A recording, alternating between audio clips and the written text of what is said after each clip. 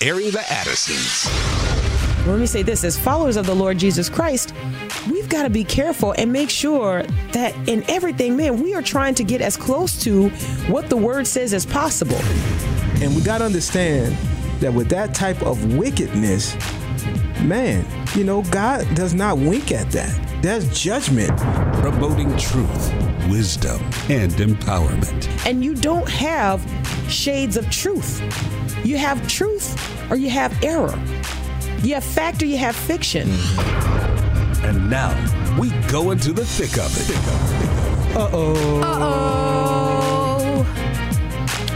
Hi, and welcome to Airing with the Addisons. The Addisons are not here this week because they just had a little baby boy last week, little Timothy Rand, 7 pounds, 9 ounces, 21 inches long. So we're praising the Lord for that. And so you have guest hosts for this week and next week. I am Jeff Shreve, and this is my wife, Debbie Shreve. Nice to be here. And we are excited to be with you for the next 2 weeks, talking about marriage, talking about family, talking about how to have a deeper walk with the Lord. And just how to live in this crazy world that we are currently living in as believers in Christ. Yes. How do we do that? It's getting more and more difficult, but the darker it gets, the more opportunity we have to shine for Christ and to share His story and share what great things the Lord has done for us.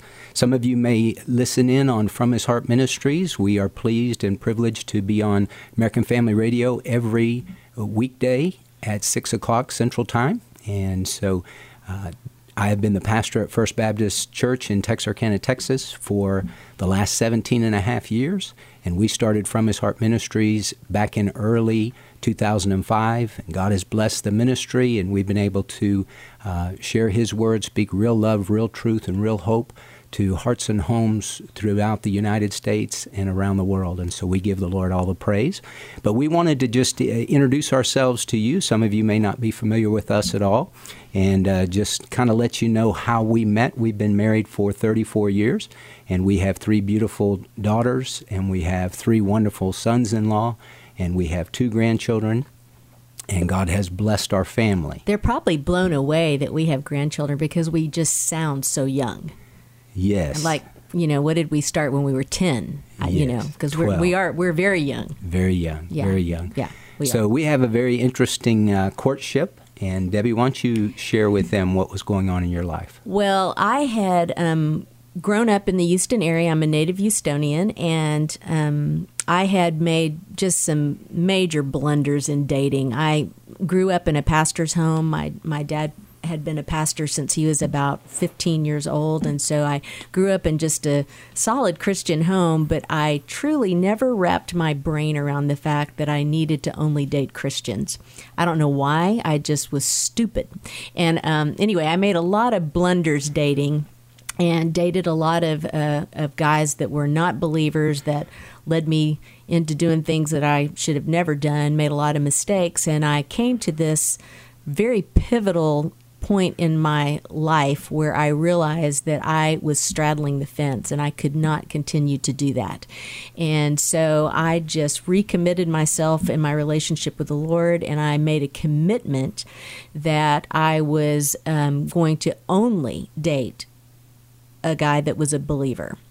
And just being a believer wasn't even enough. He had to be walking with the Lord, seeking the Lord out, growing in his faith. So he couldn't just be a check-the-box kind of Christian. I wanted someone who was sold out. And so I was very, very particular about that. And then, furthermore, I even added another caveat to that because I had grown up in the Baptist denomination, I just wanted someone who was also shared that denomination with me so that we had that commonality together. Not that there's anything super exalting about being a Baptist, but that was just important to me. That was the spiritual culture, I guess, for lack of a better word, that I had grown up in, and I just didn't want to have to deviate from that. And so I just set those parameters, those stiff boundaries in place, and I just committed to the Lord that I would not cross that boundary, that I would only stay within the confines of what I felt He had laid on my heart those boundaries needed to be. And it wasn't too terribly long after that in walks Mr. Shreve into my life. Yes. Boom, here he is. Yes. Mr. Handsome. I still remember the first time I ever laid eyes on Debbie. We were at a singles function. It was at this guy's house. It was after church on a Sunday night. And I saw her from a distance, and I was just like, wow, she is so gorgeous. And I wanted to get to know her. And so it was some months later that she was kind of seeing somebody at that time. And so when they broke up, I moved in and asked her out. And we went out. I still remember it was May the 10th, 1985. Now, isn't that funny? He remembers that, but he doesn't know where the bowl goes in the kitchen. But he remembers that day. Right. I remember that day. And it was, we had our first date, and it was a great date. And it was so fun. It was an interesting first date because Jeff was so quiet, and so we would be in Sunday school class together, and he would never talk. And so I remember thinking the night of our date, why did I say I would go out with this guy? He doesn't say 3 words in a row. This is going to be the longest date ever because he doesn't speak and he doesn't ever talk. But then on that date, he just blew me away. We laughed and he talked, and he was just so fun that I actually came home that night and told my roommate, I think this is the guy I'm going to marry, this guy. Yeah, can you believe that? She needed to cool her jets a little bit. I wasn't ready on the first date to get married. But one of the things that we had in common, the cornerstone of our relationship, from the get-go was this, and is this: we both loved the Lord Jesus Christ, and we both feared God. And with that as the hub of our relationship and the cornerstone, everything else could build upon that. And we wanted to talk to you guys today in this first day about that critical component of a successful life, a successful life in general, successful Christian life, is the fear of the Lord. The Bible says, Proverbs chapter 1, verse 7, that the fear of the Lord is the beginning of knowledge. Fools despise wisdom and instruction. It goes on to say in Proverbs 9, verse 10, that the fear of the Lord is the beginning of wisdom. So the beginning point, the starting point, the ABCs, if you will, of a life that is wise, a life that is filled with knowledge and understanding, and the good things and the blessings of God, it comes from the fear of the Lord. And unless a person has the fear of the Lord, I've always likened it to this. It's kind of like when you button your shirt, and especially a button-up shirt. If you miss the first buttonhole, and sometimes, you can be getting dressed quickly and maybe miss it. Well, it doesn't matter what you do with the rest of the shirt. If you get the first button in the wrong buttonhole, the thing is not going to be right, because you have to get that first buttonhole correct for the rest of the shirt to go right. The first buttonhole in life is the fear of the Lord. And that doesn't mean that you're afraid of God. God doesn't want us to be quaking in our boots every time His name is mentioned. But it means that you have an awe of God, that you have a respect for God, that He holds the highest place of honor in your heart. Gary Smalley used to say, the fear of the Lord is not, God is here. The fear of the Lord is, I am in the presence of God, and I need to give Him the ultimate and my utmost respect and honor, because He is God and I am not. I like what Solomon says in Ecclesiastes chapter 12 as he ends his search. Ecclesiastes is an interesting book. It's a search that Solomon goes on to find satisfaction. And you read a phrase in Ecclesiastes that occurs 29 times in the book, and it's the phrase "under the sun." And Solomon is doing a search under the sun, keeping God out, keeping heaven out. What is going to satisfy my soul? And he finds that there is nothing in life that can satisfy his soul other than a relationship with God. And he ends the book and says this: the conclusion, when all has been heard, is fear God and keep His commandments, because this applies to every person. For the Lord will bring every act to judgment, everything which is hidden, whether it is good or evil. Well, you brought up an interesting word when you were talking about what the fear of the Lord actually means, and it's that awe, like you said, but the interesting word was that word respect. And I think in our culture today, we have seen such a breakdown of respect in general. We have children who have a lack of respect for their parents. We have citizens who have a lack of respect for police officers, for those in authority over them. And I think so much of what is going on in our culture can be traced back to the lack of respect that has been generated over the last few decades. Well, once you reject the fear of the Lord, from there, you're kind of in free fall mode. So if you won't acknowledge God as God and you as the servant, then it's kind of Katie bar the door. I like what the scripture says in the book of Romans. You know, I believe that we are living in Romans chapter 1, verses 18 and following. It says, "For the wrath of God is revealed from heaven against all ungodliness and unrighteousness of men who suppress, hold back the truth in unrighteousness, because that which is known about God is evident within them, for God made it evident to them. Evident within them is conscience, evident to them is creation. For since the creation of the world, his invisible attributes, his eternal power and divine nature have been clearly seen, being understood through what has been made, so that they are without excuse." And then it says this in verse 21, "For even though they knew God," now it doesn't mean that they knew him in a personal saving relationship, but they knew about God. Even though they knew about God, they did not honor him as God or give thanks, but they became futile in their speculations, and their foolish heart was darkened. Professing to be wise, they became fools, and exchanged the glory of the incorruptible God for an image in the form of corruptible man and of birds and four-footed animals and crawling creatures. Therefore God gave them over. And it says 3 times, he gave them over to the lusts in their hearts, to impurity, and then God's going to give them over to degrading passions. And it talks about the issue of homosexuality. Women exchange the natural function for that which is unnatural. In the same way, also men abandon the natural function of the woman and burned in their desire toward one another. Men with men committing indecent acts and receiving in their own persons the due penalty of their error. And then it says God gave them over to a depraved mind, a mind that doesn't work right, a mind that doesn't know the difference between a boy or a girl. And that's kind of the world in which we live. And it all unravels at the point where a society refuses to acknowledge God. They don't want to retain God in their knowledge. They say, as the scripture says, Psalm 14:1, "The fool has said in his heart, there is no God." Literally, he says it, and not in his head, he says it in his heart. And there is no God means literally no God.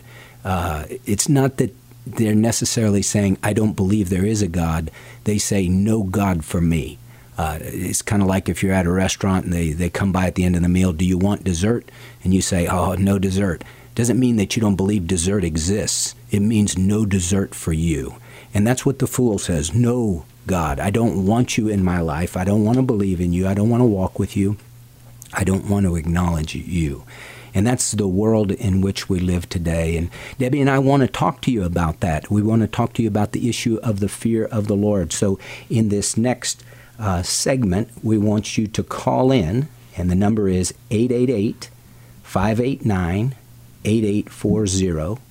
That's 888-589-8840. We would love to talk to you about this issue of the importance of the fear of the Lord and how we desperately need to get back to our roots in terms of a nation where we fear God, where we walk in his ways, where we honor him, where we honor his word, and where we look to him. You know, we have this phrase that is used, make America great again. The only way America can be great is if America returns to God and to give him his rightful place as king and take our rightful place as servant. So we'd love to talk to you in this next segment coming up, 888-589-8840.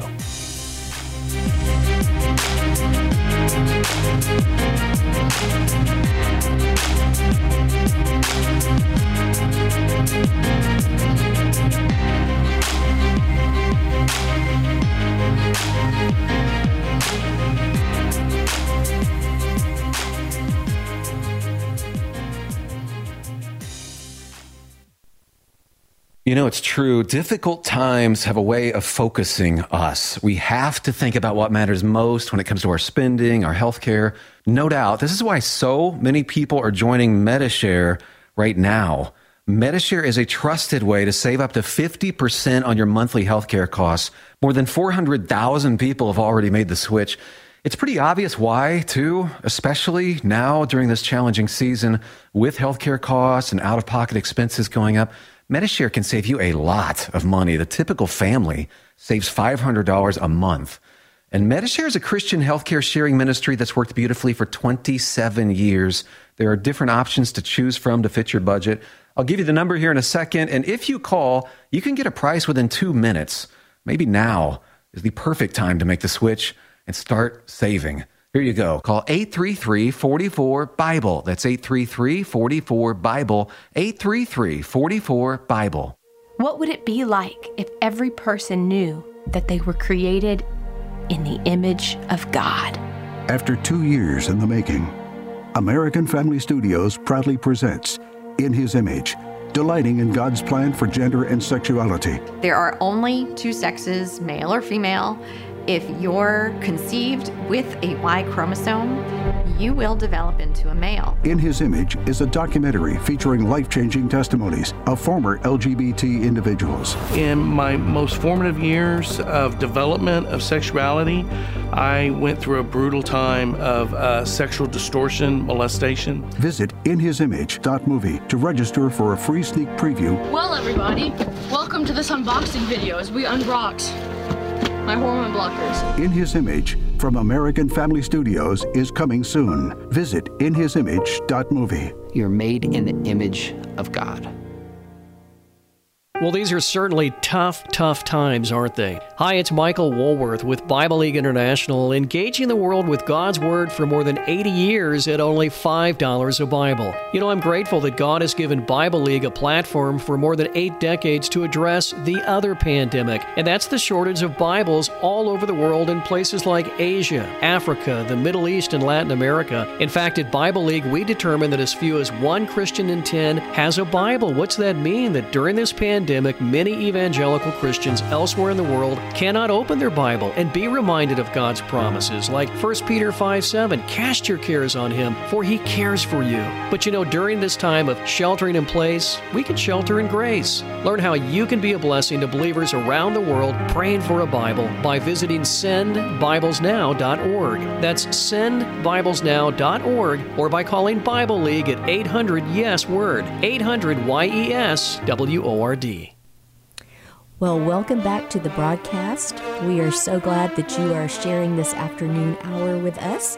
My name is Debbie Shreve, and my husband Jeff Shreve is with us today. And we are filling in this week. We have the privilege of filling in for Miki and Will Addison. Having had a baby last week, they're taking a few weeks off. Bless their hearts. They certainly deserve it. Yes. So we are thankful and grateful to be here. Well, we are excited to take your calls, and the first caller up is Todd from Louisiana. So, Todd, you're on the air.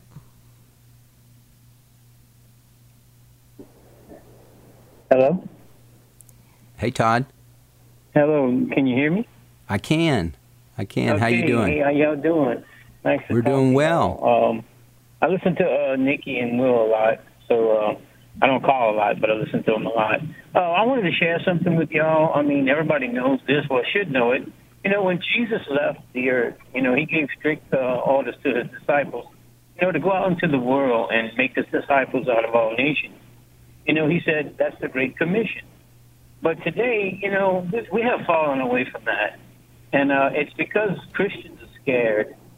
And they're scared to profess their faith. They're scared to talk about it. You know, and they may get fired from their job. You know, and we need to start standing up and not be afraid. And I'm going to hang up and listen to y'all. Thank you. Yes. Well, that's a great point, Todd. I think that in the day and age in which we live, it's going to get harder and harder for Christians to just kind of skirt underneath the radar. And we are going to have to stand up and be counted. And it may, I've told our church before, hey, it can cost you friends. You know, on social media, you stand up and you be counted for the Lord Jesus Christ. It can cost you friends.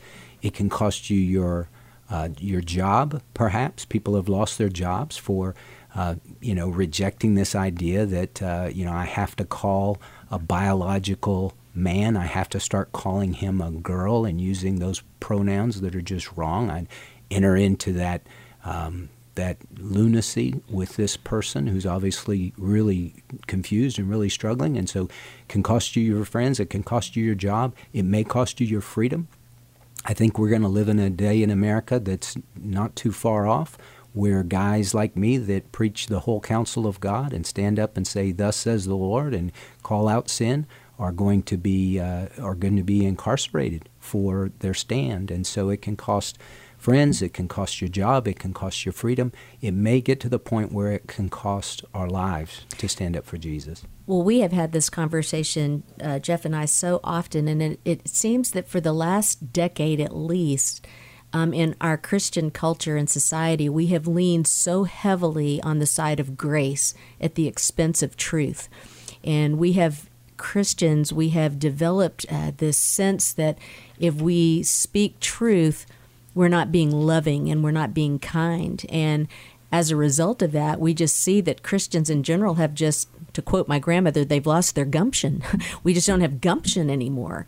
And in this time in which we are living, the silent majority of believers, we have got to get our gumption back, and we have got to speak the truth, realizing that just as Jesus spoke and it offended people, when we speak it, it's probably going to offend people too. But the other side, they have no problem telling us what they think. Right. They have plenty of gumption. They have it in spades. And as believers, we've got to get that back. We have got to get that back. Well, Debbie and I just got back from Branson, and in Branson we saw the play and the presentation of Noah, and at the Sights and Sounds Theater, just tremendous.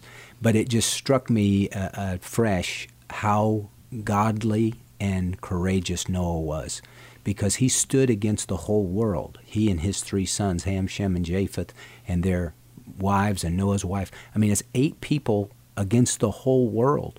And no doubt they tried to cause harm to him. They hated his message. He was called in the Bible a preacher of righteousness. But he stood up for the Lord.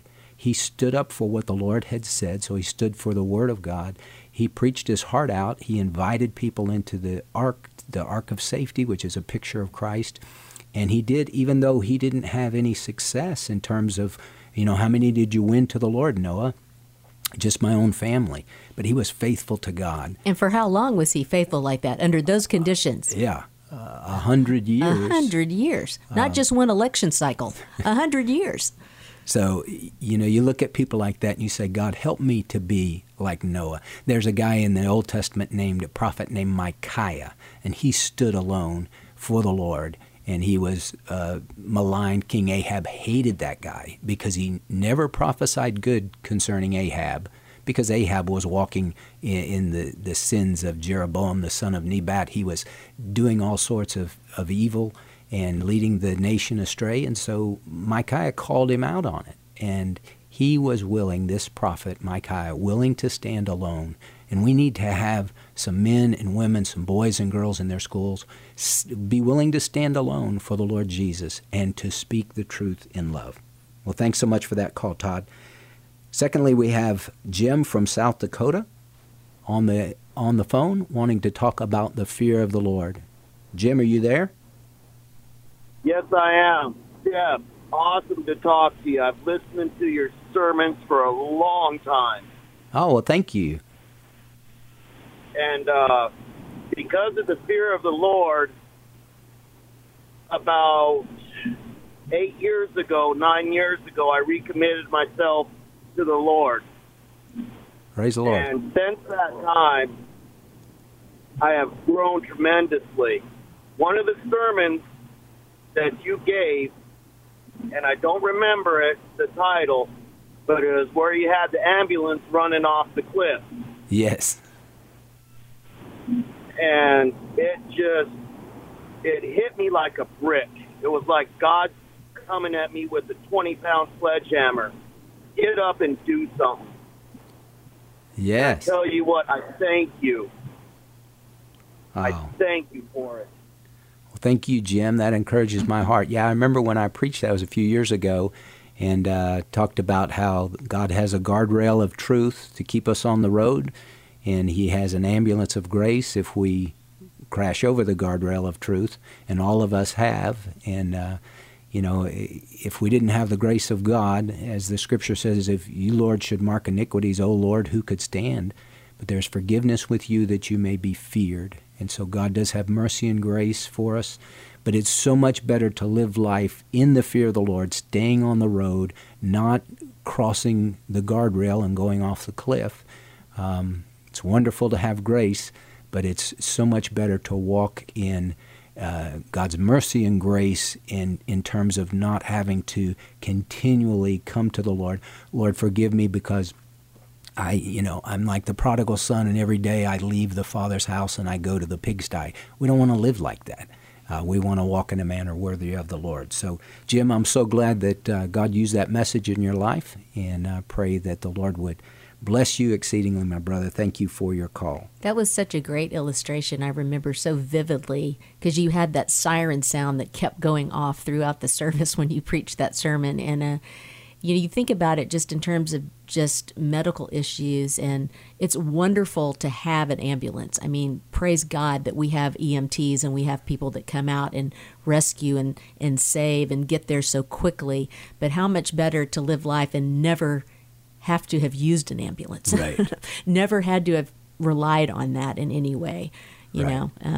We had a staff member that was with us for a number of years, and I still remember his testimony because he didn't have a lot of things that he did. Lots of times we like to hear testimonies of guys that, hey, I was a drug dealer, I was this, I was that, I was in prison, and those are great testimonies. His testimony wasn't like that, and he just said, my testimony is this: God saved me from these things. He kept me from that because I trusted Christ when I was a young boy, and I didn't get involved in any of those things. And so God was gracious and merciful to me to keep me from leaving the Father's house and going to the pigsty. Nobody wants to go to the pigsty. It's a terrible place. Well, we have up from Virginia, Darla. She wants calling in, wanting to talk about the topic of the fear of the Lord. Darla, are you there? This is Daria. Oh, Daria, I'm sorry. Yeah. Yeah, I can hear you. How are you? We're doing great. And Good. I just love this topic. I love how you're talking about how grace is great, but how much better to not have to have the grace. So, but I believe, and we talk about in our family, that it's actual literal fear that stops you from that. So you have to know the truth and the whole story, right? If you know the whole story and you go to the end of the story, which is we're made for heaven and eternity, and this is a small time on earth, and so we're going to live forever in heaven, and if we don't, we're living forever in hell. And we used to talk about hell. Right. The hellfire and brimstone sermons that got kind of put down in the 80s and 90s or whatever, but that's real fear, and you should be afraid of that, and then it saves you from living a life that leads there, because that's the real story, right? I mean, that's the whole story. We don't talk about that. We're made for heaven and eternity. We're a soul. We live for a long time afterwards. And I can just give you a little story, and we are a soul. We live forever. Who we are lives on forever. We don't make sure that we're in the right place forever, right? And so you should be really afraid of that. And then if you back that up, you behave accordingly to that. So the hellfire and brimstone sermons were really gracious, right? And they provide a lot of kindness because it helps you behave well. So my sweet daddy just passed away, and he was telling stories about his Swedish Pentecostal hellfire and brimstone grandmother. And, at the end, he's like, how is everybody here? How is everybody loving me? How is this so great? And I just said, Daddy, you had the fear of the Lord. And I was like, where'd you get that from? He said, from Ida Thielander. He scared me. I didn't want to go to hell. Yes. So, what a legacy he gave to his kids. We're all married. We're all in good marriages, and we're all staying married, and we know the Lord, and we have that. I know it isn't popular to say, but we have a fear of what happens if you don't behave right anymore, right? Because your heart can get hard and you cannot hear anymore. So that's a good thing to have. And I just really feel like pastors, with all the grace and all the kindness for all the mistakes, that's great. But how about we tell the truth so they don't fall off the cliff, and then they're all broken, and then you have to give them grace, right? Right. Right. Well, and the thing is, I mean, we all need grace. So God, He says, "Come boldly before His throne of grace, that we may receive mercy and find grace to help in time of need." So grace, I've heard it defined this way: it's the desire and the power to live for Christ. So we all need that every single day, every single second of every day. But when you go to the pigsty, when you go off, you blow past the guardrail and you fall at the edge of at the end of the cliff, or at the bottom of the cliff, that's where you don't want to live. You don't want to keep doing that over and over. As a dog returns to its vomit, as a sow after washing returns to wallowing in the mire. You don't want to live like that. You want to live and walk in a manner worthy of the Lord, to please Him in all respects, and that's where the blessings of God come. They don't come when you continually disobey. And God doesn't want us to live like that. And we will, if we're truly believers and we continually disobey, we're going to experience the chastisement from the Lord, and it's not going to be fun. And so, the fear of the Lord is, it's kind of a two-edged sword. It's God doesn't want us to be afraid of Him in terms of, oh no, God is going to get me. But we do need to have a healthy fear that, if I blatantly sin against God, God is going to discipline me for that, because He's a good Father, and a good Father doesn't let His children get away with open rebellion and insolence. And so that kind of behavior is going to be meted out with some chastisement. And I don't want to live under the chastisement of the Lord. I want to please Him. I don't want to displease Him. And so that's the fear of the Lord. It's when you have this sense of, God, I desire to honor You in everything I think, in everything I say, in everything I do. When I mess up, I fess up immediately. But I want to put myself on a path that's walking in the light with You, not a path that's walking in the darkness. Well, something Daria said reminded me of a meme that I saw on Facebook not too terribly long ago, and it had to deal with the fact that so many people are so fearful right now of this virus, of COVID, and they were telling people, different precautions that you needed to take to help your chances of not contracting the virus, wear the mask, wash your hands, all these other things. But then it's like, okay, but what about all the people who are dying and going to hell? Why are we not warning them about that? It's like we're so busy warning people about this virus, but we're not busy warning people about their eternal destination. Right. And I thought that was just a very powerful reminder of how important that is, to keep that fear of the Lord and to make sure that our lives, like Todd was talking about, that first caller, that we tell people about the Lord. We get our gumption, we tell them the truth, and we speak that truth. Right. And I think about my own personal testimony. I came to Christ because He revealed to me and showed me if I died, I was not going to go to heaven.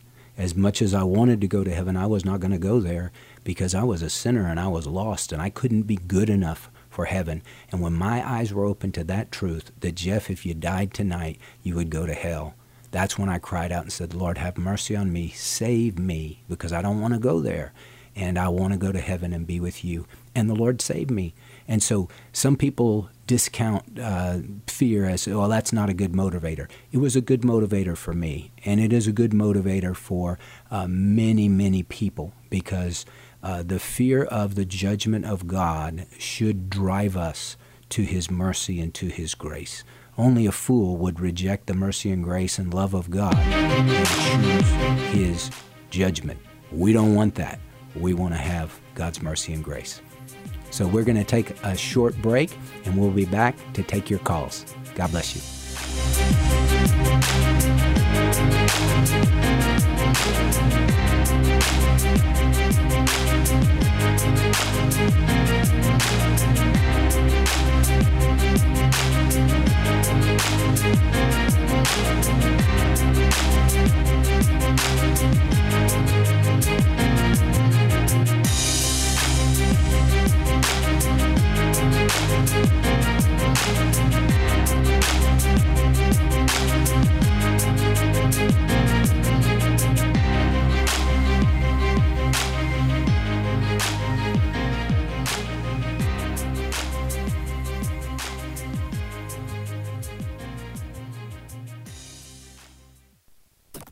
American Family Radio newscasts are now available as a podcast. I'm Rusty Pugh. I'm Steve Jordahl. Didn't catch the full story? Listen to the podcast. I'm Chris Woodward. I'm Chad Groening. Didn't have the radio on at the top of the hour? Listen to the podcast. I'm Charlie Bunch. And I'm Fred Jackson. Get accurate news from a Christian perspective whenever you want it with the American Family News podcast. You can also sign up for our daily news brief. Visit onenewsnow.com. AFA is pleased with President Trump's nomination of Amy Coney Barrett as our next Supreme Court Justice. Judge Barrett opposes judicial activism, and she's a well-respected woman of faith. Liberal opposition to this nominee by anti-religious bigots will be intense. Now's the time to contact your senators and urge them to stand strong against the liberal tsunami of hate aimed at Judge Barrett. Email or call and urge your senators to confirm Amy Coney Barrett. Learn more at afa.net. Hi, this is Steve Tiber with 8 Days of Hope. We've seen God open up so many doors for us to help serve and love those who get affected by a natural disaster. As the trees and the wind started crashing down around us, my wife was, of course, very diligently praying, Lord, please be with us. Very simply, we do it because God commands us to love others. I see these volunteers all as a gift from God. And I'm just grateful they're here, helping out. It's a blessing. If you're interested in becoming a part of what God's doing through 8 Days of Hope, please go to 8daysofhope.com, click on Get Involved, submit your email address. I've noticed that whenever there's a time in my life when things might be a little gloomy, the number one thing that I can do is to go serve somebody. And I would encourage anyone else to, it's worth it. Come out and do it next time if you didn't make it to this one, and the Father will really bless you in it. Thank you so much for your prayers and volunteering with 8 Days of Hope. A judge in Nevada said that casinos had more rights than churches do. The culture war rages in America. We have to be very, very suspicious of this transition in our society that's being forced on us by movements like Black Lives Matter and Antifa. It's a threat to our families, a threat to our future as a nation. And so what we see happening in our society is the empowerment of the spiritual darkness that will allow the slaughter of children. Hosted by Walker Wildman, the upcoming AFA at Home virtual town hall brings vital insight from defenders of the faith, Dr. Richard Land, Star Parker, Abraham Hamilton III, Sandy Rios, the Benham Brothers, and Tim Barton. AFA at Home streams live Thursday, October 8th at 7 p.m. Central at afaaction.net. Register for free at afaaction.net. This is a spiritual battle, and we all are required to toe the line and take a stand. Hi, and welcome back to Airing with the Addisons. Jeff and Debbie Shree here. We are filling in for Will and Miki as they just had another baby last week, little Timothy Rand Addison. So we are excited for them, and we are excited to be able to share with you this week and next week, and just to share from our hearts, share from the Word of God, to answer your questions and to take your calls. And so right now we have a caller on the line, Sandy from Kentucky, with a question on Romans chapter 1. Sandy, are you there?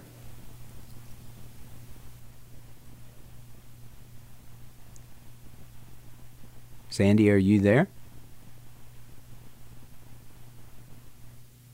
Well, maybe we lost Sandy. So we'll go to Preston. Preston from Mississippi. Preston, are you there? Yes, this is Preston. Hey, Preston, how are you? Preston from Matala County. Yes, sir? Yes, I'm here. I just want to give a big shout out to Will and Nikki with the baby boy. Yeah. If anyone can hear me up there, I can't hear no one talking back to me. Yeah, I can hear you. We can hear you. Do you have a question? I can't hear you guys at all. Anyway, I said I want to give a big shout out to Will and Nikki there for the baby boy. I listen to these guys continuously. And if I ask this question, then I'm going to get off. Maybe I can hear you guys back on the radio explaining. If y'all can hear me, I wanted to find out on, this is Jeremiah 2, that says they were in a Hinnom Valley. I want to know what that's all about.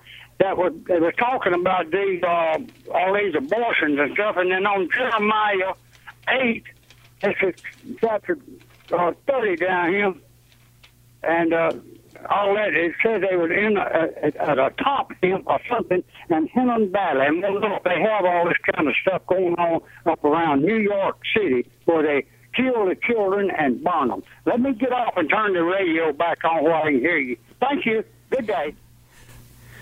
All right. Well, I appreciate that. And, I think looking at Jeremiah 8, I wasn't quite sure what verse you were referring to, but the things going on in Jeremiah's day, that they had child sacrifices, and they would offer their babies up to the false god Molech, and God brought judgment on his people for that particular sin, because it was so egregious, where they would sacrifice their children to appease this bloodthirsty false god. And it is definitely in line with what we see with abortion today, where people will sacrifice their children on the altar of convenience, on the altar of selfishness, on the altar of, I don't want this to cramp my style. I just don't want this child. This is better for the baby. How could murdering an unborn baby ever be better for the baby? That makes absolutely no sense. But since Roe v. Wade, we've murdered roughly 60 million babies in America. And we are going to experience the judgment of God because of that. And God is merciful and God is gracious. And so I go back to the city of Nineveh. The city of Nineveh, those Assyrians that lived there, that was the capital city of Assyria. They were wicked, wicked, wicked people. Yet 40 days and Nineveh will be overthrown, was the message that the prophet Jonah had for the king and for all the inhabitants there in Nineveh. And they heard the word, they received the word, they repented at the preaching of Jonah. And as wicked as they were, God relented concerning the calamity he said he was going to bring upon them, and God didn't do it. And so God is a merciful God, and if we in America will turn back to him and confess our sins and repent in brokenness and humility, he will, as it says in 2 Chronicles 7:14, he will hear from heaven, will forgive our sin, and will heal our land. Well, I would like to add this one thing. I think it's important for any woman out there that's listening, or even a man out there that's listening, that you have participated in an abortion in any way, that God forgives that. That's not beyond the scope of God's forgiveness. And so it doesn't have to be a life sentence of damnation on your life in any way, shape, or form, or for you to continue to just feel condemned and cast aside by the enemy. But it's something that God does forgive, and that he can bring beauty from ashes in that. There are consequences that you bear the rest of your life because of those types of decisions, yes, but God can bring beauty for ashes, and he forgives, and he's a good, loving Father. And you just have to go to him in repentance and ask his forgiveness for that. But I think in this current day in which we're living, especially with this upcoming election, this issue of abortion is a big one, and it's one that needs to be taken into consideration as you go to cast your ballot on which candidate is going to support that and which candidate isn't. It's because it is a grievous sin. Grievous. Well, I've told our church before, I said, if you had been a passenger on the Titanic, probably you had heard some people complain about maybe the soup was too salty, or maybe the laundry service was slow, or maybe one of the cabin stewards was maybe a little disrespectful. You could have had a list of things that I don't like this, I don't like that, I don't like the other.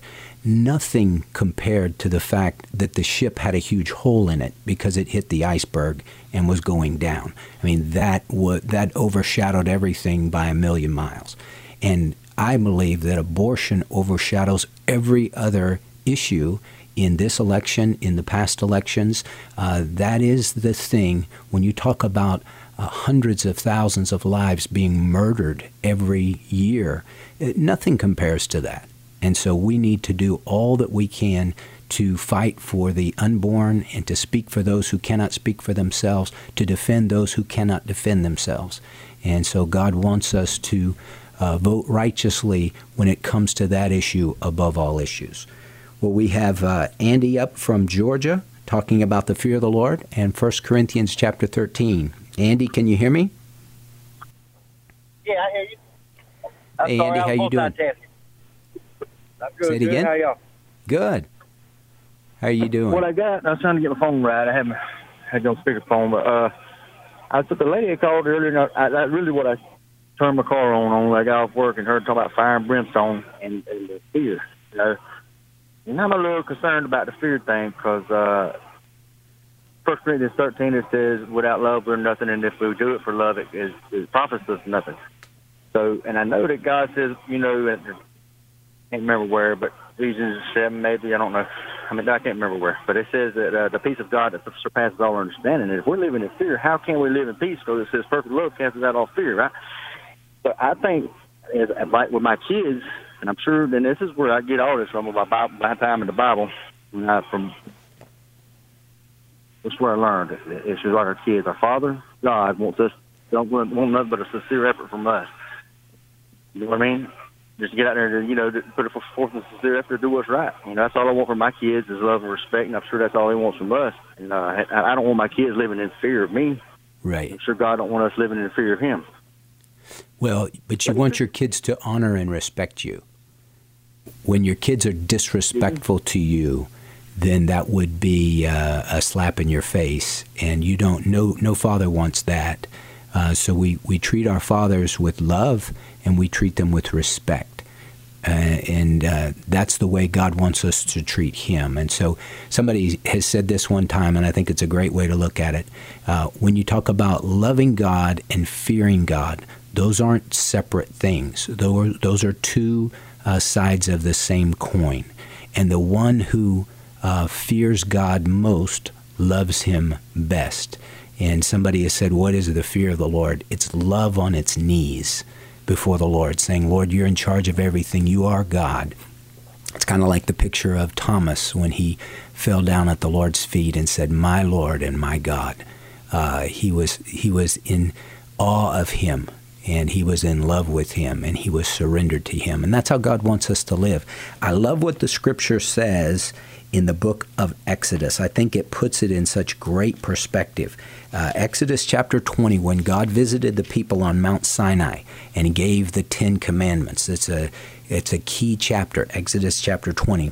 And when the Lord came, I mean, there was lightning, and there was thunder, and there was smoke, and there was fire, and there was the sound of the trumpet. It was a terrifying experience. And the people said to Moses, speak to us yourself, and we will listen, but let not God speak to us, lest we die. And Moses said to the people, this is Exodus 20, verse 20, do not be afraid, for God has come in order to test you, in order that the fear of him may remain with you, so that you may not sin. So he says, don't be afraid of God, but fear God, because our God is a consuming fire. Our God is a loving God that we can get close to, but he is also the consuming fire. And as the Scripture says, it is a terrifying thing to fall into the hands of the living God. And so God is a safe refuge for his children, but for those who reject God and reject his plan for their lives, he is a consuming fire, and it is a terrifying thing to fall into the hands of him. As Jonathan Edwards preached in the 1700s, sinners in the hands of an angry God.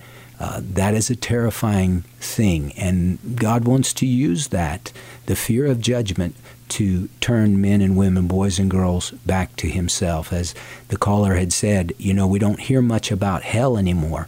We need to hear that. I tell people when I do a funeral, I say, listen, I like doing funerals. I had a friend of mine who said, I don't like to do a funeral. I like to do a wedding because a wedding is celebratory. A funeral is a downer. I said, well, it says in the book of Ecclesiastes, chapter 7, the day of one's death is better than the day of one's birth, and a house full of mourning is better than a house full of feasting, because this is the end of every man, and the living takes it to heart. You know, a funeral is a great opportunity to share the gospel, because people cannot escape the fact that everyone is going to die one day.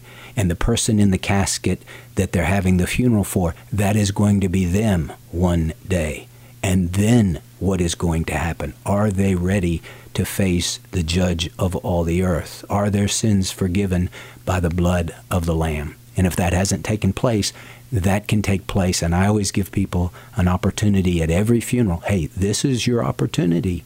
God is speaking to you. You came to this funeral to give your last respects to this friend, this family member, this loved one. But this is your opportunity to receive Christ as Savior and Lord, and be ready for when you die, that you can stand before the Lord knowing that your sins are forgiven through the blood of Jesus Christ.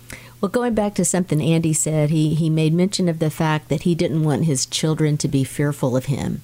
And I think just looking back on raising our kids knew how much we loved them, but we wanted them to be fearful of what would happen if they disobeyed a direct, for lack of a better word, command that we had given them. If they disobeyed us, if they didn't do what they knew we required of them to do, we wanted a healthy fear to be there, not a irrational fear that was way out of proportion to the event, but we wanted them to be fearful of us. And it was because of that fear that they had of punishment if they crossed the line, right, that they stayed in line most of the time. Right. And so it goes back to that, like we said at the very first of the program, the difference between fear, being scared of something, and respect and awe of something, and making sure that you understand those definitions. Because when we're talking about fearing the Lord, it's not that we're shaking in our boots, terrified that he's going to just hit us with a hammer. It's an awe and a respect of who he is and his grandeur and his majesty and his power and his majesty and his might. Right. That's what we're in awe of. Right. And I love that scripture in the book of Psalms. If you, Lord, should mark iniquities, O Lord, who could stand? But there is forgiveness with you that you may be feared. And so, listen, no matter what you may have done in life, Debbie and I were talking a little bit about abortion just a few minutes ago, and that is a deep hurt and wound in people's lives, that they have committed this sin, and people wonder, how can I forgive myself? Listen, you don't have to forgive yourself. You just have to receive the Lord's forgiveness. The Bible says, what God has cleansed, no longer consider unholy. I go back time and time again in my own life and in my own walk with the Lord to Luke chapter 7, where Jesus said to the prostitute who wept at his feet, your sins are forgiven, your faith has saved you, go in peace. You don't have to go in guilt, you don't have to go in shame, you don't have to go in consternation. You can go in peace, knowing that the blood of Jesus, God's Son, cleanses us from all sins. The moment that we humble ourselves, we confess our sins, and we turn from those sins and turn to the Savior. Hey, thanks so much for joining us today. We'll see you again tomorrow, hear from you again tomorrow at this same time. God bless you.